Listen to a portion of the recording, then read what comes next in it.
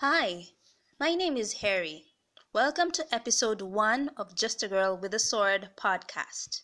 Today I'm going to be talking about something that I think most of us Christians think about spiritual maturity. How do we know that we're spiritually mature? Is it in fact a destination or is it a journey? What's it about? And I'd like to just start off with just putting it clear that spiritual maturity has nothing to do with our intelligence. It has nothing to do with how much you know the Bible, not per se. Intelligence is not the key to maturity. Obedience is. Spiritual maturity isn't how much you know the Bible, it's how much you obey it. Ergo, the goal of spiritual maturity is becoming more Christ-like every day. It's about becoming his spitting image. The goal of spiritual maturity is Christ formed in us. Now, what are some of the verses that support this? We can start off with Ephesians chapter 4 from verse 10 to 16. And it's basically Paul who is exhorting the church in Ephesus that, they should grow up in the spiritual maturity. They should grow up spiritually and not be easily swayed by the doctrines or just the norms of the day.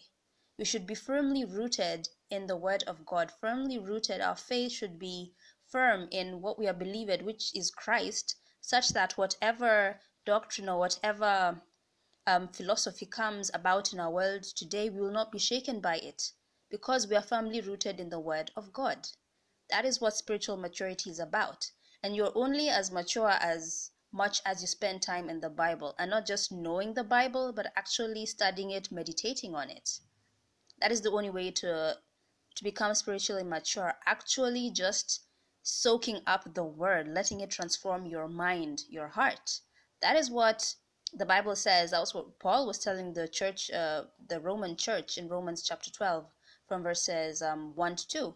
Verses 2 specifically, just telling them not to be conformed to the standards of this world, but to be transformed by the renewing of their mind. That way, they'll be able to know God's pleasing and perfect will. Right? So if you want to be spiritually mature, if you want to live for Christ, you want to be more Christ-like, then you have to know what his will is. But how will you know what his will is if you don't read the Bible? Right? Right. So that's kind of what spiritual maturity is about. It is a journey. It is not a destination. Paul himself says that not that he has obtained, right? He's still pressing on to the mark of the higher calling. He's still working out his salvation with fear and trembling. None of us will ever attain spiritual maturity. So long as we're on this side of the planet, unfortunately, we are going to strive for it. We're going to strive to live righteous lives. We're going to strive to obey whatever God tells us to do, because that is our Christian duty that's our Christian duty, basically, to obey whatever God says we should.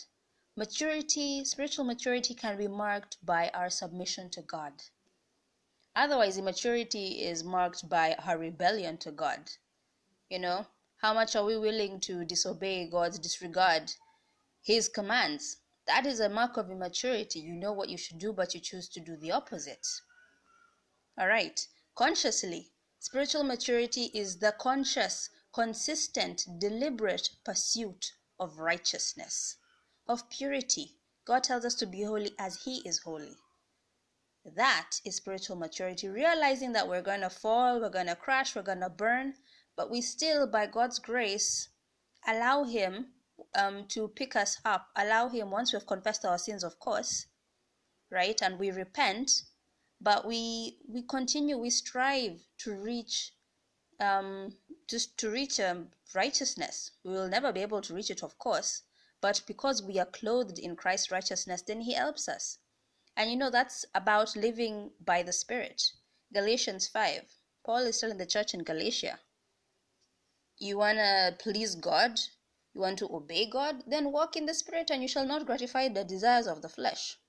Because once you accept Christ as your Lord and your Savior, then the Spirit resides in you. And it is he who operates in you, Galatians 2:20. I've been crucified with Christ. It's no longer I that live, but Christ that lives in me. So basically, the Holy Spirit is supposed to be operating in us, right? For it's God who wills and acts in us. It is God who wills and acts. We have to allow God to take center place in our lives, for him to be the guiding force in our decisions, in our actions, in our thoughts, in our words, everything.